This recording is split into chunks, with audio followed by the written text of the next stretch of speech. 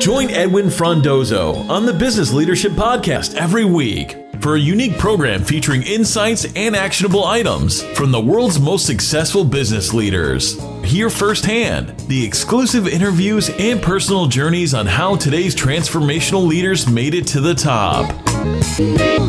Key to be successful as a leader in a scaling company is you got to learn at least as fast as the company changes, if not faster. I used to run product and I used to run recruiting and I used to lead marketing. Right. And my approach to scaling was letting go of all sorts of different parts of the business, even ones that I loved. Learning how to let go of things that you love doing is so important in order to be successful when you're growing and scaling a company fast. This is the Business Leadership Podcast, and I am Edwin Frondozo. Hi, how are you doing? How's your day going so far? First off, I want to thank you for spending some time to join me today. This is episode number 59, and I'm really excited to share the conversation I had with Michael Katchen. He is the CEO of Wealthsimple, a global digital investment service with operations in Canada, the US, and the UK. In our conversation, we talk about the valuable lessons he learned during the tech bubble in the 90s, how to be a successful leader when growing and scaling a company, and the biggest takeaways from growing and expanding in other countries. Our sponsors today are Pungo Payments, a business payment solution that instantly sends disbursements and electronic transfers at a fraction of the cost. Go to thebusinessleadership.com/Pungo to learn more. And also, the Change Leadership Conference, an event that helps prepare leaders, change practitioners, and organizations to lead change in the face of AI and robotics. Join me to hear from renowned AI, innovation, and leadership experts and leading industry panelists in Toronto on May 30th, 2018. Before getting started, thank you to all who have left me comments. Really appreciate your time. This one is from Reed Bracken on iTunes. As a self-proclaimed podcast junkie, I find Edwin's take on business from a Canadian perspective to be a great addition to my weekly rundown. Thank you, Reed. Really appreciate that. And if you do decide to leave a review, I will be reading out the latest one on each episode. Now here we go. Mike, thank you for joining us on the Business Leadership Podcast. Thanks for having me. It's great to be here. Awesome. But Mike, before we jump in, if you could just introduce yourself to our listeners who may not know about you or your company, tell us a little bit something about who you are, what you like to do when you're not growing and scaling companies. So, I'm a born and raised Torontonian, spent a little bit of time in California working on another startup before moving back to found Wealthsimple. And outside of work, I'm a new father. 8 weeks ago, had our first child. Congrats. Thank you very much. Biggest startup I've ever worked on in my life, and having fun with that. I could totally relate. My daughter now is 22 months old, so I'm sure off the record, we could probably talk a lot. And 8 weeks is fairly new. Are you? How's your adjustment? Coming back to work right away. Did you take any time off? I took time off, and I think it's important. I took 2 weeks off full time, and then another 2 weeks part time off. Yes, and it was special. It was really special to spend some time at home with the family. Been trying to come in later to the office, get home earlier, and really be around. And it's amazing. We've been lucky. Our daughter's been super easy. So everybody asks, the first question, are you sleeping at night? Yes. But we've been pretty lucky. She's a good sleeper. No, that's amazing. Well, congrats. And I have a daughter. I love it. And everything changes. Yeah, especially having a daughter. So why don't we just get into Wealthsimple? Tell us a little bit about the company. Tell us your current role and what you're trying to accomplish over the next 12 months. Yeah, we're a unique sort of business because we've been fortunate to grow really fast, but we're still really new. So the business is 3.5 years old. Our purpose is to help people save and invest to live their best lives. So we help them invest their savings so that they achieve their long-term goals. And today we manage over $2 billion for 70,000 clients in Canada, the US, and the UK. Where we're going is, just keep on adding more value to clients and helping them achieve their financial goals. Today we launched our first product outside of the investment landscape. So we launched a savings account, which we're really excited about. We think it's when you think about our mission, which is all about how to enable people to achieve financial autonomy, which we think is one of the greatest forms of dignity that you can offer another human being. Savings and investments are really the first pillar of that. And so it's exciting that now we kind of tackle that spectrum of offerings and what we're doing. Something I read about you and something I might have known from being within the technology startup community, you were really not invested, but you had some passions in investment at a young age, right? And yeah, so I got lucky. So this is more like pairing of your passions, right? And is this where it started from? Yeah, this I love our business because it was started organically and for the reason of trying to help some friends. So I love investing. I've been doing it forever since I was 12 years old when my sister randomly entered me into a stock picking contest. And, I ended up winning the contest, and it came with a free trip to Whistler for, a week. I took my dad skiing. I thought I was the coolest 12-year-old around. And I started investing after that, started learning about it, started, getting really excited about what it meant to be an investor. Learned a very valuable lesson at 12 when all my savings at the time evaporated in the tech bubble bursting in 1999. Oh, yes. And, taught me a lot about what thoughtful, smart, long-term investing is all about.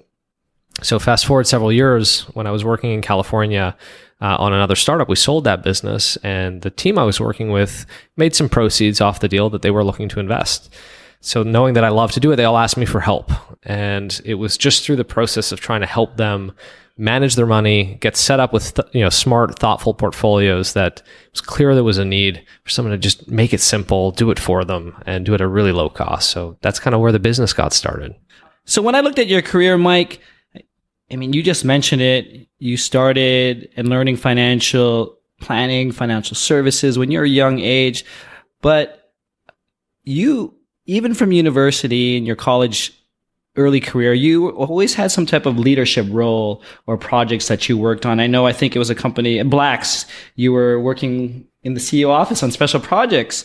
And then in the Valley, you were working at Ancestry.com, but I think it was called something before, but you were a VP role. So with that in mind and those experiences, can you share with us maybe some hard decisions that helped you grow as a business leader, or really, you look back and said, those are real key turning points in my career? Yeah, I'd be happy to share a couple that feel like, at the time felt like mistakes or really tough decisions that in hindsight have been the best decisions I've ever made. So, when I was in third year of undergrad, I was studying business at the Ivy Business School and nearly dropped out to start a company. I'd won a business competition the year before, and a friend and I were talking about, starting that business together. Thank God we didn't, because it's one of those concepts that just, this is before smartphones. It just couldn't exist today if smartphones were around back then. So, I didn't go through the recruiting process, really full-heartedly. And just before taking the leap to start that business, I got a random opportunity to join the new CEO at Blacks, which at the time was an iconic Canadian company. Unfortunately, doesn't exist anymore. That's right. To help work on the turnaround program. And he was an ex-consultant who convinced me that, if you want to start a business, that's great, but go build some foundational skills, come work with me. I'll mentor you for the summer. And, it'll be a great, at least building block towards your ultimate ambition to start a company. So I ended up working with him, and it was a transformative sort of experience for me. He taught me so much about problem solving, about what really smart colleagues look like, and was the inspiration of why I decided instead to park my startup dreams and instead pursue a career in consulting, at least to start my career. It's really interesting, and you probably see this a lot from working in the Valley, and maybe even a lot now in the Toronto scene. There's a lot of people leaving college, leaving university, and trying to do a startup. What do you tell people when they come to you and say, "Hey, listen, I have this great idea. Should I just start this business, or should I get a job?" I don't have a good answer. Is the terrible truth. I think either path is right, and that same mentor of mine gave me a really helpful way to think about that framework. And maybe I'll tell this through a story. So yeah, I worked in consulting for a couple of years, and then again wanted to start a business. So remember, this is a theme you'll hear from me. So I worked at a company called McKinsey for 2 years and was 2 years in, decided to leave to start a business, and was working with a friend of mine on all sorts of concepts and ideas. We were really excited about starting something together. And then 2 weeks before my last day at McKinsey, he got cold feet and pulled out. Wow. And I didn't feel like I had the confidence or conviction to start something on my own just yet. So I convinced myself that I should get another job to prepare myself for startups, and decided that the best job for me would be in private equity. But unlike everybody else that goes into private equity, my only purpose would be to get to know the CEOs who were company builders, and I'd try to learn from them what it was like to build and lead companies. And I convinced myself this would be a good idea. Ultimately got an offer and an opportunity, signed an offer to join a private equity company when a few of my earliest friends from McKinsey reached out. They had moved down to California a year earlier with a company called 1,000 Memories. They'd gotten into Y Combinator, which at the time nobody had heard of, but has since become, such an incredible, preeminent startup accelerator around the world, and invited me to come join. They said, Mike, unsolicited offer. If you want to help build this company, we just got into this thing called YC. Yeah. Come help us grow this business. And I knew exactly that that's what I should be doing. But I had this unbelievable fear in my gut that I just signed an offer to join a firm, and you don't renege on offers. Right, of course. And I thought that if I did renege, I would be blackballing myself from ever working in the Toronto community. But if I didn't, I'd miss out on pursuing this entrepreneurial path that I'd always dreamt of. So I called up the CEO at Black's, and my mentor, who gave me an incredible way to think about the problem. He said, in life, there are two types of decisions. There are gray decisions and there are black and white decisions. With black and white decisions, there's a right and there's a wrong answer. You better do your homework and figure out the right answer, right? With gray decisions, no matter how much analysis you put into it, you will never come up with a right or a wrong answer. So you've got to dig down into your gut and figure out what it's telling you and just make the decision, jump in with both feet, and whatever you choose, you'll make it right. Right. So for me, it was a clear decision that my gut was telling me I had to move to California. I had to do this. And was it a long time for you to make that decision, or did you actually have a time frame to make that? I think I had 3 days. Oh, wow. Yeah. I think I had 3 days. And, obviously, the private equity firm was disappointed, but, of course. Understood this idea that this was ultimately so aligned with my goals and ambitions and passion. And so how did you renege it? Did you just do a phone call? I think, if you unfortunately find yourself in that situation, I don't recommend it, right? Yes. You do right by the people, and I sat down with them and I explained the case, which was, everything in my body is telling me that I need to be an entrepreneur, and moving to California to join a company I believe in is just, I can't pass that up. And so, unfortunately, that's the decision I'm going to make. And they were so understanding and incredible about it. And all those fears I had about being labeled and blackballed, never came to pass. Of course. So. And I'm sure in their point of view, you taking the high road, and it shows a lot of respect for them as well, and for yourself. So it's an example, and maybe that's the way you've been building your business and your reputation as well. So that's amazing. Well, I think that for me, what I learned in that process was you build up these stories in your mind of the way people will perceive you or the decisions you make. And it's much better to just be honest and transparent. So being honest and transparent led to a great outcome in that scenario. And sometimes it doesn't. Sometimes it actually is a very hard thing to do. Mm-hmm. But ultimately, I think it's the right way to approach decisions like that. So I want to take back to where we are now. I mean, Wealthsimple's 3.5 years old, 4 years almost. Yeah, 3.5 years in market. Yeah, it's pretty amazing ride, and I've been watching it from the outside in, and it's been growing, it's scaling. You've grown your team significantly, and your role as the founder, as the CEO, changed throughout the years. Your team changed, your responsibilities changed. So with that in mind, how are you continually to grow as a business leader and change and adjust with your day-to-day changes? I think the key, and someone gave me this advice really early on, which was the key to be successful as a leader in a scaling company is you got to learn at least as fast as the company changes, if not faster. And so that's been my approach, has been, I used to run product and I used to run recruiting and I used to lead marketing, Right. and I do none of those things anymore. And the key for me was figuring out how to bring in people that were way smarter, way more capable in those roles, and giving them all of the support in the world to do the very best work of their lives. And so, to me, that's really been my approach to scaling, was letting go of all sorts of different parts of the business, even ones that I loved, to play a role in, and finding people that are way better equipped to actually lead those areas. Yeah. So what was personally, for someone who is, I guess, loves learning these different roles, and maybe you get really attached to specific jobs or a project, what were the challenges of letting go for yourself? I think it's hard. When you're building a company, you care so much about everything. And so it's hard to cede control of decisions. And also, it's fun when you're small and everybody's kind of fighting for things to have those wins. Everybody on the team gets wins every so often. As you grow your business, you have to change your mindset to wanting personal wins. Like, hey, I launched this feature and people love it. Right. And that feels really good as a product manager, right? To a product leader on a team launched this feature and I feel really great for them. There's I think one of the coolest parts about scaling now at the stage that we're at is the proudest moments I have as a business is when we do something that's a huge success and I've had nothing to do with it.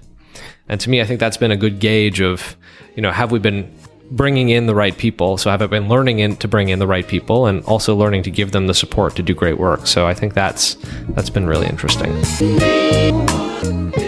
So, what do you think?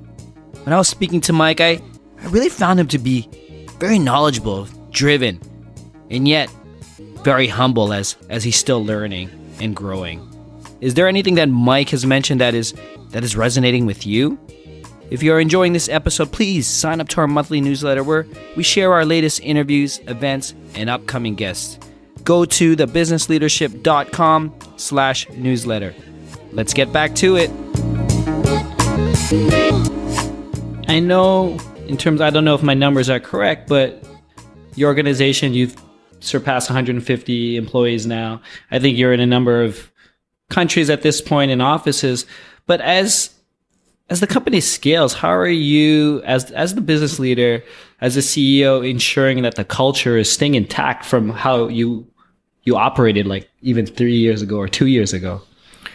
So I think that's a false perception of what startups should do. Mm-hmm.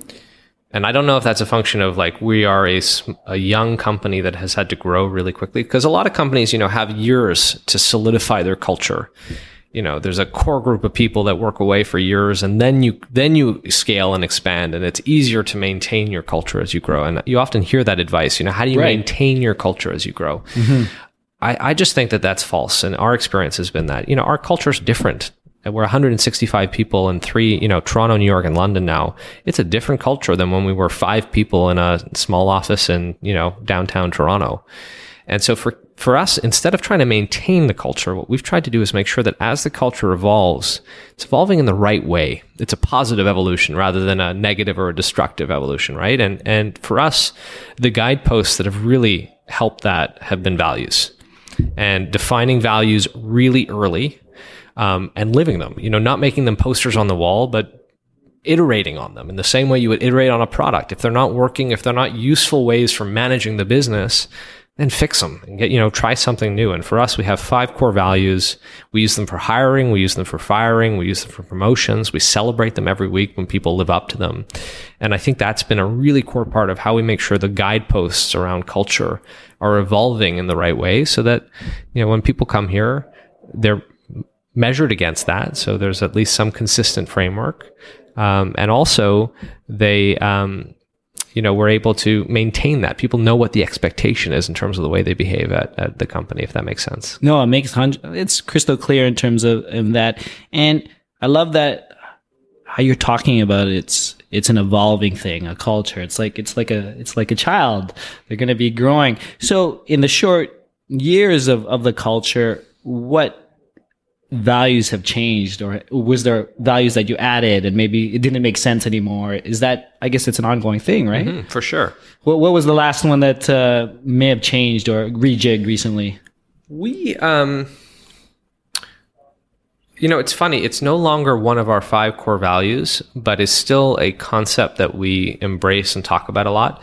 So we used to have this value, which was called, we are maker owners. And it was a term that we coined, which was all about, we want to build a maker culture, not a manager culture. Mm-hmm. And so we are makers, we're all builders, we're all owners of the company. Everybody here has an ownership mindset and ownership in the company, so they're expected to act that way. And people love that. It's, this idea of don't walk past problems, come up with solutions. Anybody in the company can be an engineer, regardless of if your code stack is Ruby on Rails or Excel or PowerPoint, whatever it is you use, be a builder, right? But what we found was, in kind of our weekly kudos, when we would, celebrate someone for living one of our values, it became kind of a catch-all category. It was kind of defining of the way we love to behave, but it kind of had lost a little bit of the specificity around its meaning. And so we got rid of it, so it wouldn't be a catch-all category anymore, but it's actually stuck. And we're now thinking about bringing it back because I think people miss it. So it's been interesting to see that. One thing that I was really curious about, Mike, and you quickly mentioned it earlier, but Wealthsimple is now in not only Canada, US, and also the UK. And as a young company, I mean, just growing and scaling is already difficult, but also growing to different regions like US and specifically overseas like UK. I'd love for you to give the listeners perhaps maybe not a play-by-play of what you're learning in terms of scaling to other countries, but maybe some learnings or even something you would do differently at this point. I think, for us, it's been really interesting. So we've been live in the US for a year and the UK for about 6 months now. And, we struggle with a few challenges. So for sure, distance and different teams and different offices. Also, regulation. So we are an enormously regulated entity, and now we, report to several regulators in different jurisdictions, which all have different views of what the rules and frameworks are. So that's entirely, if you can avoid that part, I would highly recommend it. Yeah. But for us, the key to getting this right has been around finding really strong leaders, and on the culture point of how to at least ensure that there's some consistency. Having people that are embedded in the culture be part of launching new geographies. So when we launched the UK as an example, we hired a really strong local leader, an entrepreneur who had built fintech companies in Europe before that could lead that effort. But we paired him with one of our amazing client success leaders from here in Toronto, who'd been with the company for a while, was kind of steeped in the Wealthsimple way of doing things, the Wealthsimple way of working with clients and customer service, and pairing them together and actually enabling her to move to London. Originally for 6 months, she's now actually made it permanent. Oh, wow. Has become, one of the keys to getting it right. So that you maintain that even as they develop their own strong local culture, there's consistency and ties and someone that can represent that, on the ground. We think that's really important. Anything else as you look to scale or grow those offices now in terms of your focus? Yeah, for us, I think, one of the important things in difficult things is how to set yourself up for remote offices. I think London, for instance, feels a little unloved sometimes because of the distance, and not by intention, but it's a combination of the time zone, its distance, the fact that the Canadian business today is just so much bigger because it's been around so much longer that you'd have to take an extra step. You have to make an extra effort to ensure that remote offices that are trying to get something off the ground, that aren't in the day-to-day, hustle and excitement and grind of kind of the mothership, still feel loved and still feel connected and engaged. So finding ways to do that. For me, what we do is I travel there a lot. So ensuring that there's a lot of time that I spend with the team, ensuring they're aware of the focus and commitment we have to that geography and that opportunity that we're pursuing. We bring them over a lot. We have a once a year company-wide offsite where we bring everybody from all our offices together to ensure that there's good team building, camaraderie. That's cool. I think those sorts of investments are really important, especially when, you've got these small satellite offices that it's really easy for them to feel disengaged and disconnected. So you got to make an effort. No, that's definitely true. And I guess for them, are you starting to see that maybe their culture is a bit different now? I mean, it's six months in UK now. I'm not sure how big the team is out there, but are they building their own subset culture, I guess? Yeah, and I'm happy about that. Yeah. I think every office should have its own local vibe to it that makes their work style effective and makes them do their best work. So long as it's consistent with the values and the kind of broader personality of the company. And we're starting to see that emerge for sure. Just want to change gears a bit, Mike, and really get some insight. If you could name a person who had tremendous impact on you as a leader today. I mean, there are lots. I think in terms of like inspiration, I'll say the cliche answer that Elon Musk is a entrepreneur who really pushed the boundary on, what's possible. I'm constantly inspired by. Mm-hmm. Love the fact that he's got a little bit of Canada in his background. Yes. For me, a big theme that I care about deeply is building a global company from Canada, building a global champion from Canada. I think, I don't know if all the listeners here are Canadian, but as a proud Canadian, it's a theme I care very deeply about. And so I love to see that, Canadian entrepreneurs building something awesome on the global scale. And are there any Canadian entrepreneurs that you've looked towards for that guidance as well? Because there are not that many global powerhouses. Yeah, I think there's, what I would call the older guard that did this, which would be like the Jim Balsillies and the Lazarides of the world. And, sadly, the BlackBerry story is not one that's that, it didn't go in the direction we'd all hope, which was it was still this global powerhouse that pushed the industry forward. But what they did in their day was amazing, and the lasting impact that had on the Waterloo ecosystem is unbelievable. In its day, BlackBerry was the most exciting company in the world to work for. How is that for like inspiration? Why don't we build more of those sorts of companies here? I think like I'm inspired by what we're seeing in the community now with what Toby's building at Shopify and seeing the success of their public offering. I think is just another great validator of this ecosystem in Canada and what we're trying to build.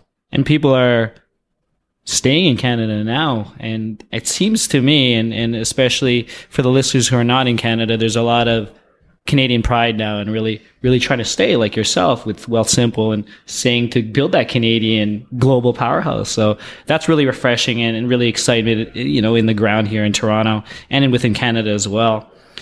Every leader, and I'm sure like yourself, and I know we talked about some books, but what are you currently reading right now? Well, I just finished Alibaba, the Jack Ma story, which I thought is a fantastic read. Any key takeaways, or what was the biggest thing that Well, the story I love about it is, it tells it so well, the eBay trying to enter the Chinese market and having a little bit of the classic kind of American ego around it and, winning in the early days. And then Alibaba, this upstart that really didn't have much going for it at the time, figuring out how to win the local market by being a local company and, beating the Americans at their game. And I love that story of by understanding their market and understanding their customers, they were able to win. And I think it's such a cool story, and there's so much to learn from that. Awesome. Yeah, no, that's been on my list to read as well. And we'll definitely share it to the listeners out there. We'll put a link on that book, but thank you for sharing that key insight on that. Fun question, Mike, that I love to ask on the podcast. If I were to ask any of your current team members, colleagues, or even past or present, what's the best leadership quality you have? What do you think they would say? I would hope what they would say is something that I try to represent and I value very much in other people, which is a mix of confidence and humility. I think that you often have people, especially leaders, err on the side of confidence and lose a little bit of the humility. And I think the best leaders are ones that have a perspective and conviction. So they show confidence in a vision and a path, and they lay that out for their teams. But the humility to listen and be open-minded and to learn from others. And I think that I would hope, if I had an aspiration for how I was perceived, it would definitely be that.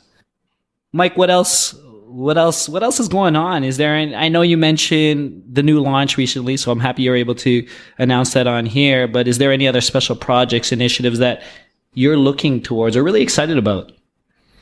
Lots.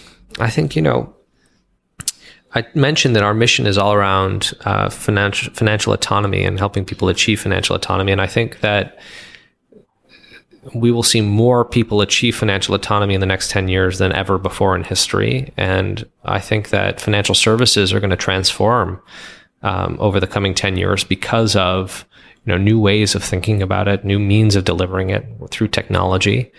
And I'm so excited about kind of what's on the horizon. I think for us at Wealthsimple, like smart saving, smart investing is kind of the first pillar, but our clients have lots of other financial needs, for sure. Whether that be credit products or insurance. And I think when I think about the future, we'll hope to be a firm that helps solve all of the needs that our clients have, either ourselves or through partners.